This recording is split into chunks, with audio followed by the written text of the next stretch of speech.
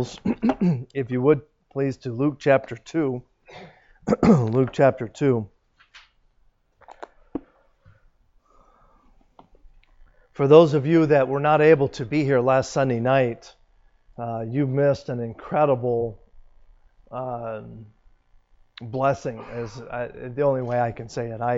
I left here last Sunday evening, my heart full, and my spirit lifted, and it was just a great time of singing and giving praise to God, and so very thankful for that. But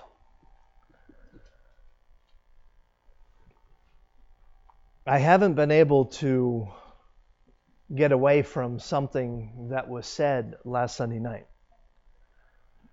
Last Sunday night, a hymn history was read on the song, "I Heard the Bells on Christmas Day."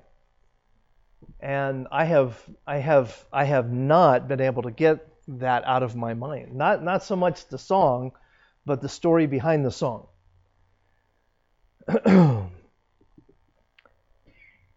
Before the song was sung last Sunday, the history of the song was read, and I think that the thing that grabbed me about this particular song was the brutal honesty of the author. You know, oftentimes our Christmas songs are light and joyful and rightfully so. Shouldn't they be? Exactly. It's a celebration of the birth of our Savior.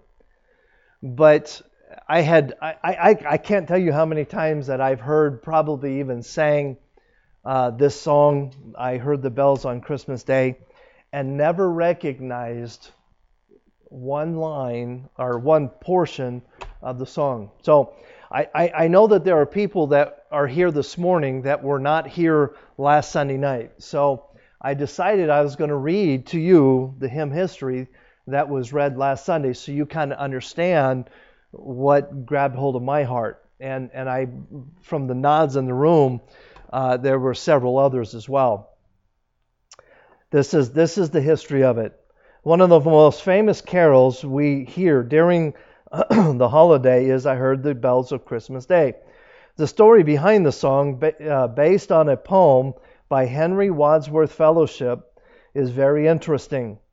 In 1860, Longfellow was at the peak of his success as a poet. Abraham Lincoln had been elected president, giving hope to many in the nation. But things soon turned dark in America, and for Longfellow personally. The Civil War began the following year, and Longfellow's wife died of severe burns after her dress caught fire. Longfellow sustained severe burns on his hands and face from trying to save his wife. He was so badly burned that he could not even attend her funeral. In his diary for Christmas Day, 1861, he wrote, "How inexpressibly sad are the holidays." In 1862, the Civil War escalated and the death toll from the war began to mount. In his diary for the year, Longfellow wrote of Christmas, "Merry Christmas, say the children, but there is no more for me." In 1863, Longfellow's son, who had run away to join the Union Army, was severely wounded and returned home in December. There was no entry in Longfellow's diary for that Christmas. For Christmas Day that year, Longfellow wanted to pull out of his despair. So he decided to try to capture the joy of Christmas. He began, "I heard the bells on Christmas Day. Their old familiar carols play. A wild and sweet the words repeat. Of peace on earth, goodwill toward men." As Longfellow came to the 6th stanza, he was stopped by the thought of the condition of his beloved country. The Battle of Gettysburg was not long past. Days looked dark, and he probably asked himself the question, how can I write about peace on earth, goodwill toward men, in a war-torn country where brother fights against brother and father against son? But he kept writing, and what he did write was this. This is the 6th stanza, and this is what got a hold of my heart. And in deep despair, I bowed my head. There is no peace on earth, I said, for hate is strong and mocks the song of peace on earth, goodwill toward men. That could be said of our world today as well. But then, catching an eternal perspective and the real message of Christmas and Christ himself, he wrote this in the 7th stanza. Then pealed the bells more loud and deep. God is not dead, nor doth he sleep. The wrong shall fail, and right prevail, with peace on earth, goodwill toward men. The title of my message this morning is this.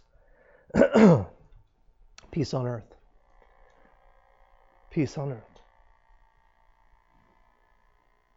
I believe that Henry Wadsworth Longfellow, before he penned the words to this incredible song, had made a critical mistake. Please get a hold of this, because I believe this is where most people in our world live today. He was basing his opinion of joy and peace on his circumstances. In Luke chapter 2, let's start reading in verse 9. And lo, the angel of the Lord came upon them, and the glory of the Lord shone round about them. And they were sore afraid, and the angel said unto them, Fear not, for behold, I bring you good tidings of great joy, which shall be to all people. For unto you is born this day in the city of David a Savior, which is Christ the Lord. And this shall be a sign unto you. Ye shall find a babe wrapped in swaddling clothes, lying in a manger. And suddenly there was with the angels a multitude of heavenly hosts, praising God and saying, Glory to God in the highest, and on earth peace, goodwill toward men. Let's pray. Dear Heavenly Father, we want to thank you again for this day. Thank you for the opportunity to be here to worship and to lift your name and celebrate the birth of our Savior. Help us, dear God, to keep our eyes off of the world and off of the presents and the festivities of the season, and keep them on you. For it's in Christ's name we pray. Amen. Verses 9 and 10 of here, we see something very, very important.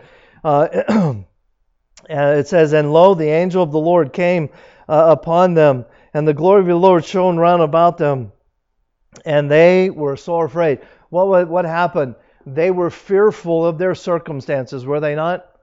Here they were, minding their own business, watching the sheep in the field, and all of a sudden these angelic things appear. Now, don't you think you'd freak a little? Absolutely. I'd be running. But verse 10, and please get this, because there's two words here that are a theme throughout the Christmas story. See if you can find them. There's two words.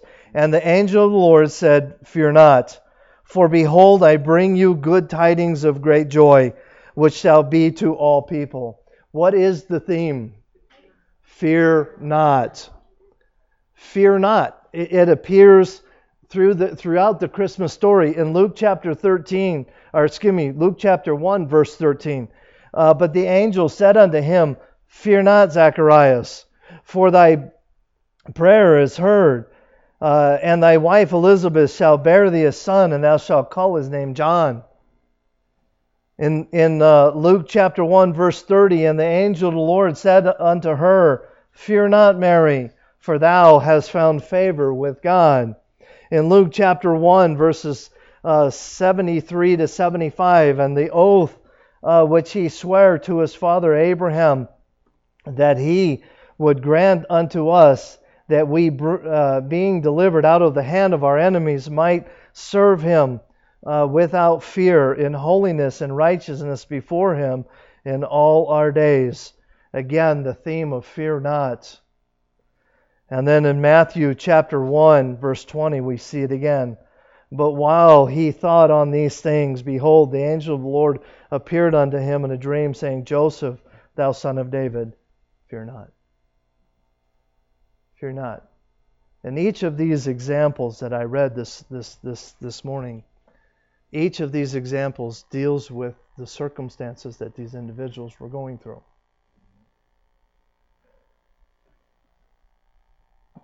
Who were the angels in verses 9 and 10 talking to? Okay, no. Look at verse 10. And the angel said unto them, now they were directly speaking to them, so yes, you're right, but let's continue reading. Behold, I bring you good tidings of great joy, which shall be to what? All people. See, the declaration of fear not has nothing to do with peace. We think that fear not and peace are the same thing. They are not. And if you're gonna get anything out of the message this morning, you need to understand that there is a separation between the declaration of fear not and the idea of peace. Because in every situation, the declaration was made based on the circumstances that the individuals were going through. Fear not. In verses 9 and 10, we see the declaration of fear not, but fear not because of the good news. See, God did not send a soldier to save the people of Israel. He did not send a government official to save the people of Israel. He did not bring a social reformer to usher in a new mantra of philosophy. What did he do? He sent a Savior. Because the greatest need of mankind then and the greatest need of mankind today is peace. That is what each and every one of us longs for. Have you ever heard of Pax Romana? No. Okay. It's not a disease, okay? Pax Romana, P-A-X Romana. There's two words, and it literally means Roman peace. Now I'm going to read this because I don't want to misquote it here. Pax Romana was declared by the emperor in 27 BC. So, how old would Christ would have been in 27 BC?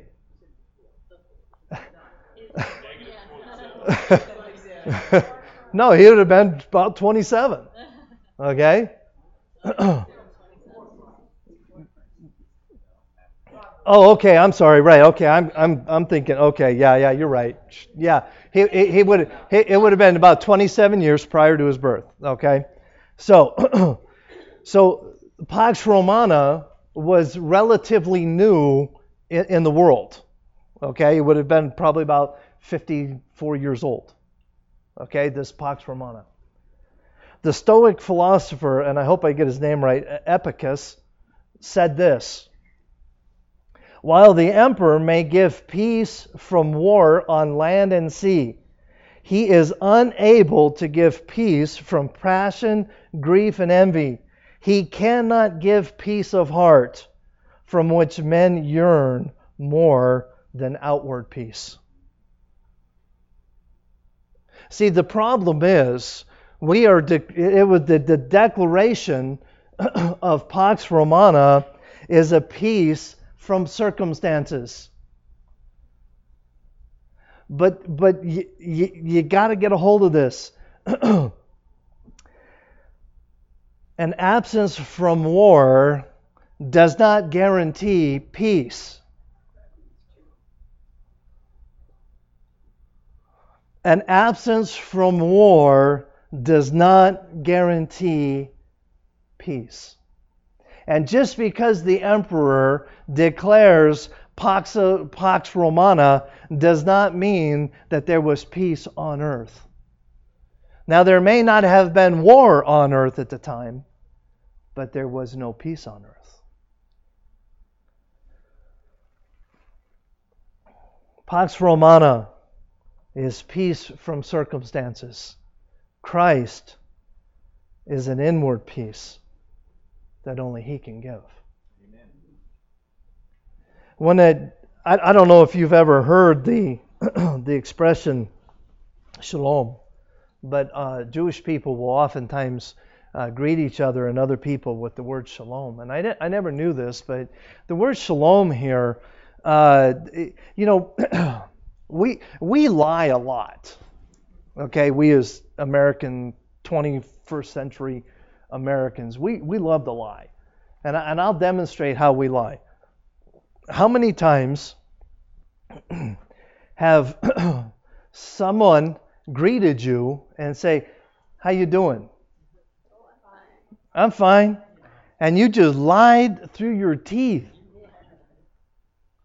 And I did it this morning. "How you doing, Pastor?" "I'm fine." "Oh, I got a head cold." "Oh." We're just a bunch of babies, especially us guys. We're worse. I can't believe I admitted that, but it's true. But the idea of shalom was not just a casual, "Hey, how you doing?" The word shalom really carries with it several concepts. It is a greeting of well-being, hoping that you are doing well. But it is also a greeting of health. Not only that you're doing well, but that you're healthy. And it also includes the idea of prosperity, security, soundness, but most importantly, a sense of completeness. So when a Jewish person, if they are meaning it with sincerity, when they greet someone and say shalom, what they are doing is they are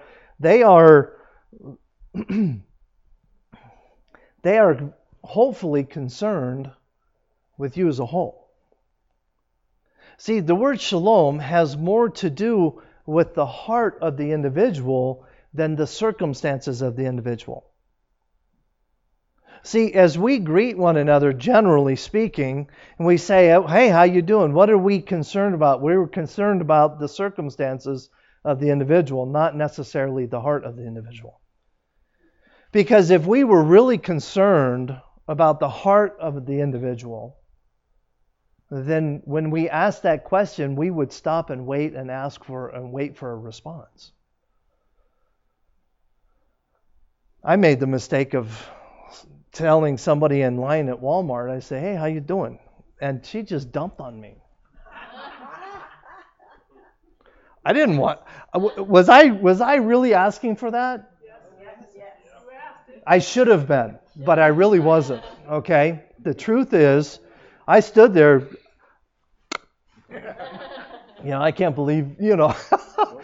But the truth is, she was just responding to my question. And see, the reality is, unfortunately, we are more often concerned with the circumstances of people's lives than the heart of the people. And the word shalom carries with it an interesting concept. Life back then was incredibly difficult. They were struggling with high taxes, high unemployment, the morality. If you think our world, morally speaking, is in bad shape. It was far worse then. They lived basically in a military state. The Roman government, they couldn't do anything without permission from the Roman government. Life was a struggle then, and as you all know, life is a struggle today. But our life today compares nothing to what those people had to deal with then.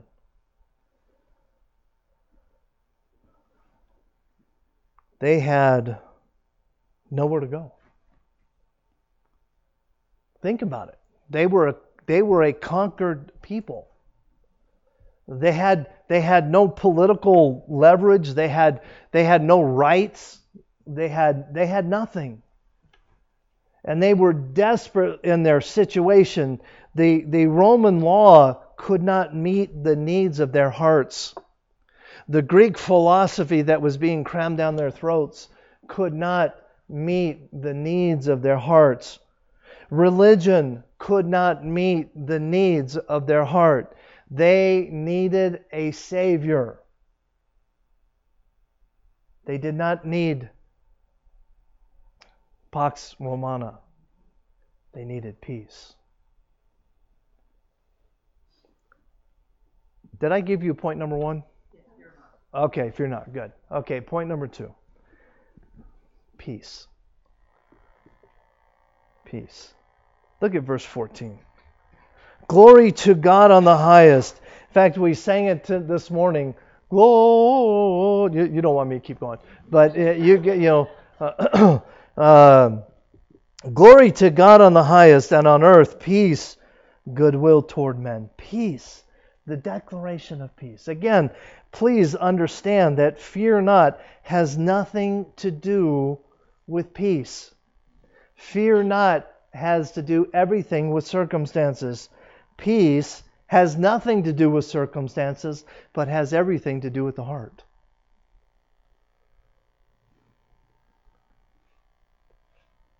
Fear not was a declaration to all people. And peace came through Jesus Christ. Look at verses 10 and 11. And the angel said unto them, Fear not, and behold, I bring you good tidings of great joy, which shall be to all people. For unto you, who is this written to? Every person. It is a personal pronoun. Now in verse 10, when it talks about all people, is that a personal pronoun? No, that is a general statement. All people. In verse 11, it is a personal pronoun. It is to the person reading this. Unto you is born this day in the city of David a Savior, which is Christ the Lord. Peace. Romans chapter 5 verse 1, Therefore, being justified by faith, we have peace with God through our Lord Jesus Christ. When Jesus Christ came, He brought peace that cannot be explained.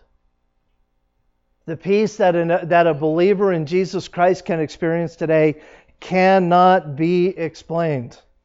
I've tried. If you can explain it, help me out.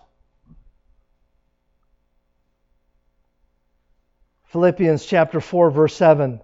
And the peace of God, which passeth all understanding. Even the Bible tells us we're not going to understand it. Shall keep your hearts and minds through Jesus Christ. Or Christ Jesus, excuse me. I'm going to read you 2 stories, and I want you to compare these 2 stories in the light of peace. Thousands of people each year visit Winchester Mansion in San Jose, California. This massive structure was built by Sarah Winchester, the widow of the gun company owner. For 38 years, from 1884 until her death in 1922, the house was under constant construction. Teams of carpenters, masons, and other workers were employed around the clock. Various stories have been told about the reason for the unusual practice. Most center on Mrs. Winchester's belief that she either was haunted or would be haunted by the ghost of those killed by her husband's weapons unless she kept building her house. Others claim that she thought that she would not die as long as the building continued. Whatever the reason, she continued ordering more renovations and construction as long as she lived. There were more than 10,000 windows. Can you imagine springtime at that place? Whoa.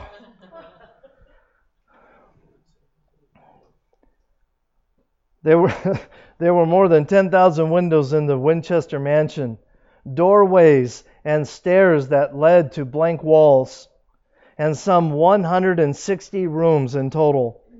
It is estimated that she spent more than $70 million in today's money on largely pointless construction. Man, I thought, man, I would have loved to work there. It just never ends. But this is the kicker. All in a desperate search for peace that would ultimately doom and fail. Here's the second story. Contrast this with the first. In 1555, Dr. Nicholas Ridley was sentenced to be burned at the stake in England because of his witness for Christ. On the night before Ridley's execution, his brother offered to remain with him in the prison chamber to be an assistance and a comfort. Nicholas Ridley declined the offer, saying, "I intend, God willing, to go to bed and sleep as quiet tonight as I ever did." Because he knew the peace of God, he could rest in the strength of the everlasting arms of his Lord and his Savior. You tell me the difference. It's the matter of the heart. Here we have a lady who was tormented in search for peace. Because ultimately, is that not what each and every one of us desires more than anything? You know, it's an amazing thing that you can. I made this statement a few years ago, and those of you who know Dennis Lally, he bought me a book on it. But there's a book on people's last statements, their last sayings before they die. And it's an interesting thing to read through this book. And almost verbatim, the wealthy people, when they die, they almost verbatim say, it wasn't worth it. It wasn't worth it. They've spent a lifetime searching for riches, searching for that final dollar that would bring them peace and comfort in their lives. And guess what? They never found it.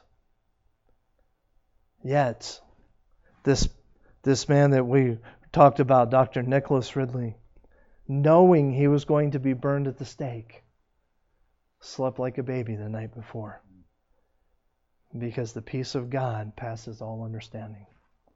We can't explain it. All we can do is experience it.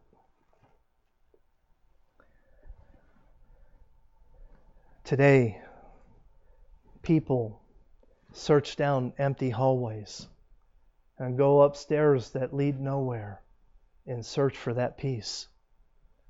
We see it in the form of searching for wealth. We see it in the form of addiction, and be it any kind of addiction, alcohol, drugs, video games, pornography, you name it. People are searching and searching and searching, and they're going down hallways that go nowhere. We see it in entertainment and sports, and the list can go on and on and on, and you all know what I'm talking about. We live in a world that is consumed with finding peace. and they find no peace. Isaiah chapter 26, verses 3 through 5.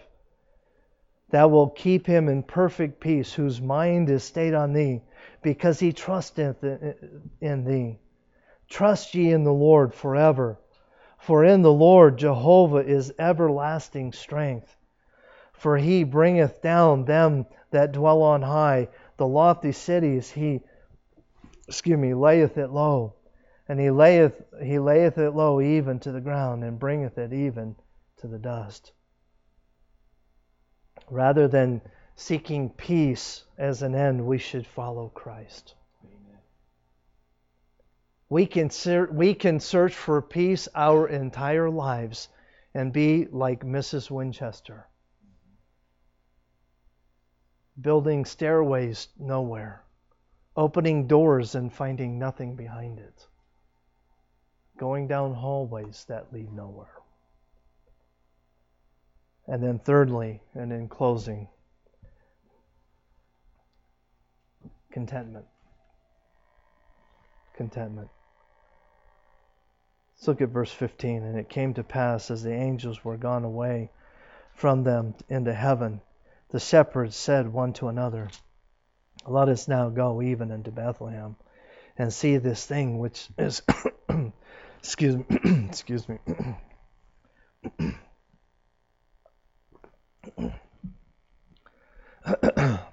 In Bethlehem, and see this thing which is come to pass, which the Lord hath made known unto us. And it came to pass, and they came with haste, and found Mary and Joseph and the babe lying in the manger.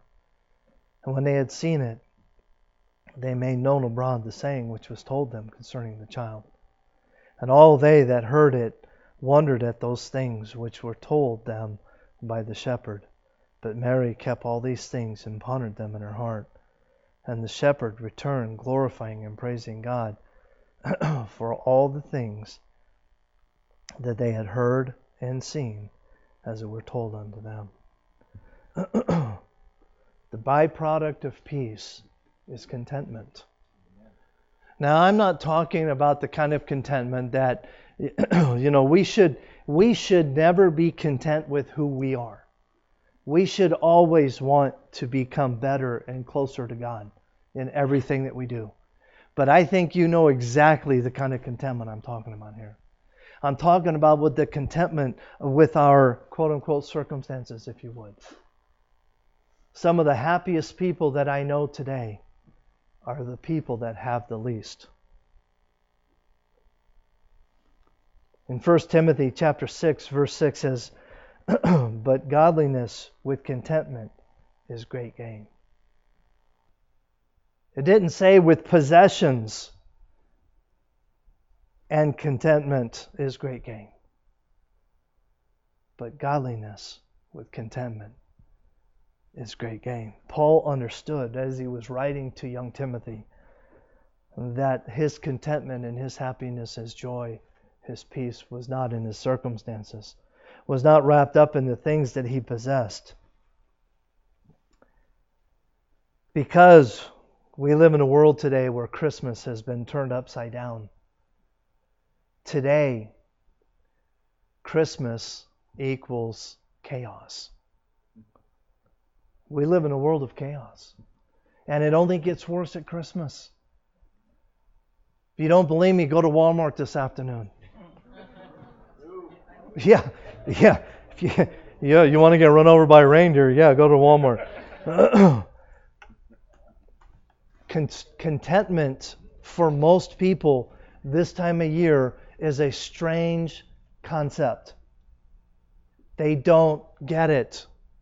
Because why? The majority of people in Fernley, Nevada today are looking forward for 2 more days when they can open their presents and they can become content with the things that they receive. But we know here today that there is no contentment in that. There is only more emptiness and more sorrow.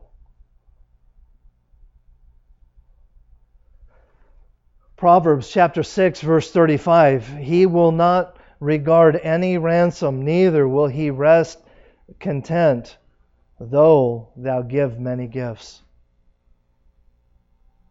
You know, when our kids were little, now this is, I don't know if Ashley knows this, I may be throwing myself under the bus, but we honestly did not give our kids presents at Christmas time until they were probably 5 or 6. There was no need. Yeah, grandpa, between all of that, there was, why? Because, and according to this verse, and I believe it to be correct, the more you give, the more is expected. And the more that is expected, the deeper the sorrow.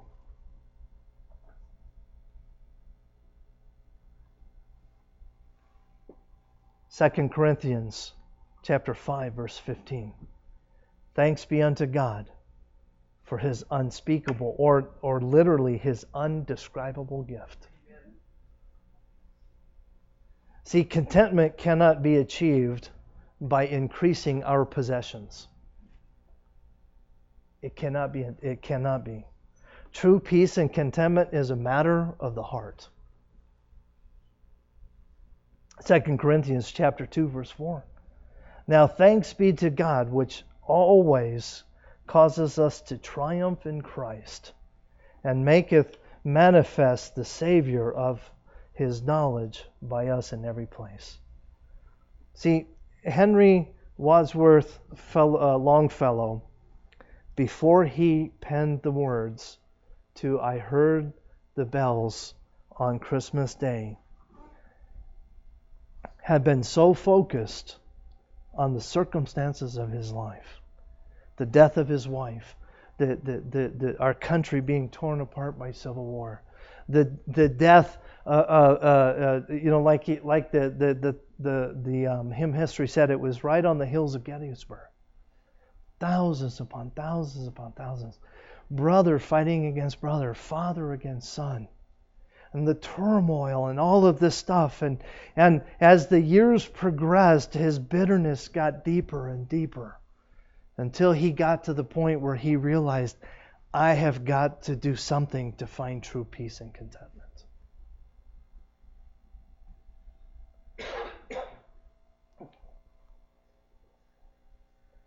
That's why I love the last stanza so much. Then pealed the bells more loud and deep. God is not dead, nor doth He sleep. We live in a world today, let me tell you, we live in a world today that God is not dead, nor doth He sleep. And He knows the pain that people are going through in this world. And we are getting ready in 2 days to celebrate the answer to the problem. But let me ask you, how many of you have told someone this season about the gift? See, that's where the rubber meets the road. We live in a world of people who are hungering and thirsting for peace, for contentment. And all they have is emptiness, frustration, and bitterness. And we have the answer. The example set forth by the shepherds is that they went forth and told. And we hold back and we covet and we hold on to and we fail to reveal the secret.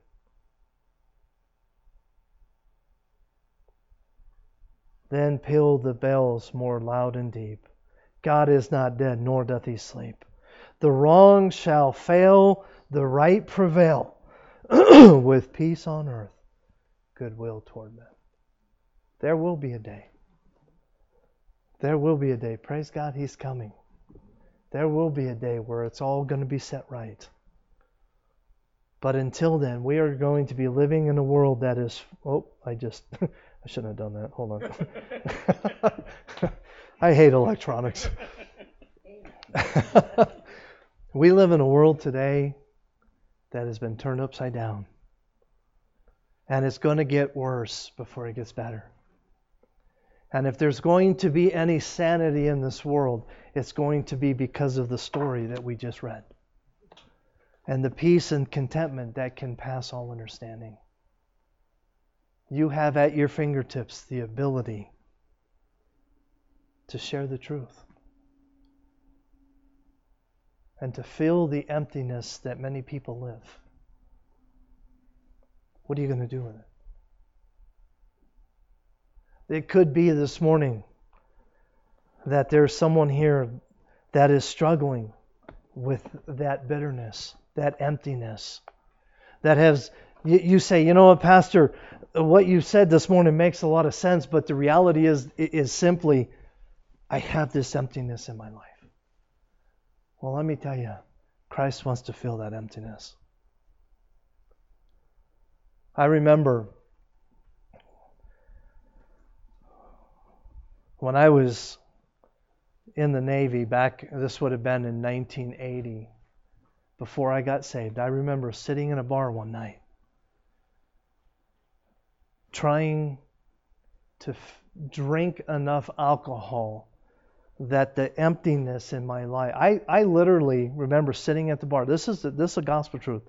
I remember sitting in a bar in Charleston, South Carolina, looking down at my chest to see if there was a hole in my chest, because I felt a physical emptiness in my life.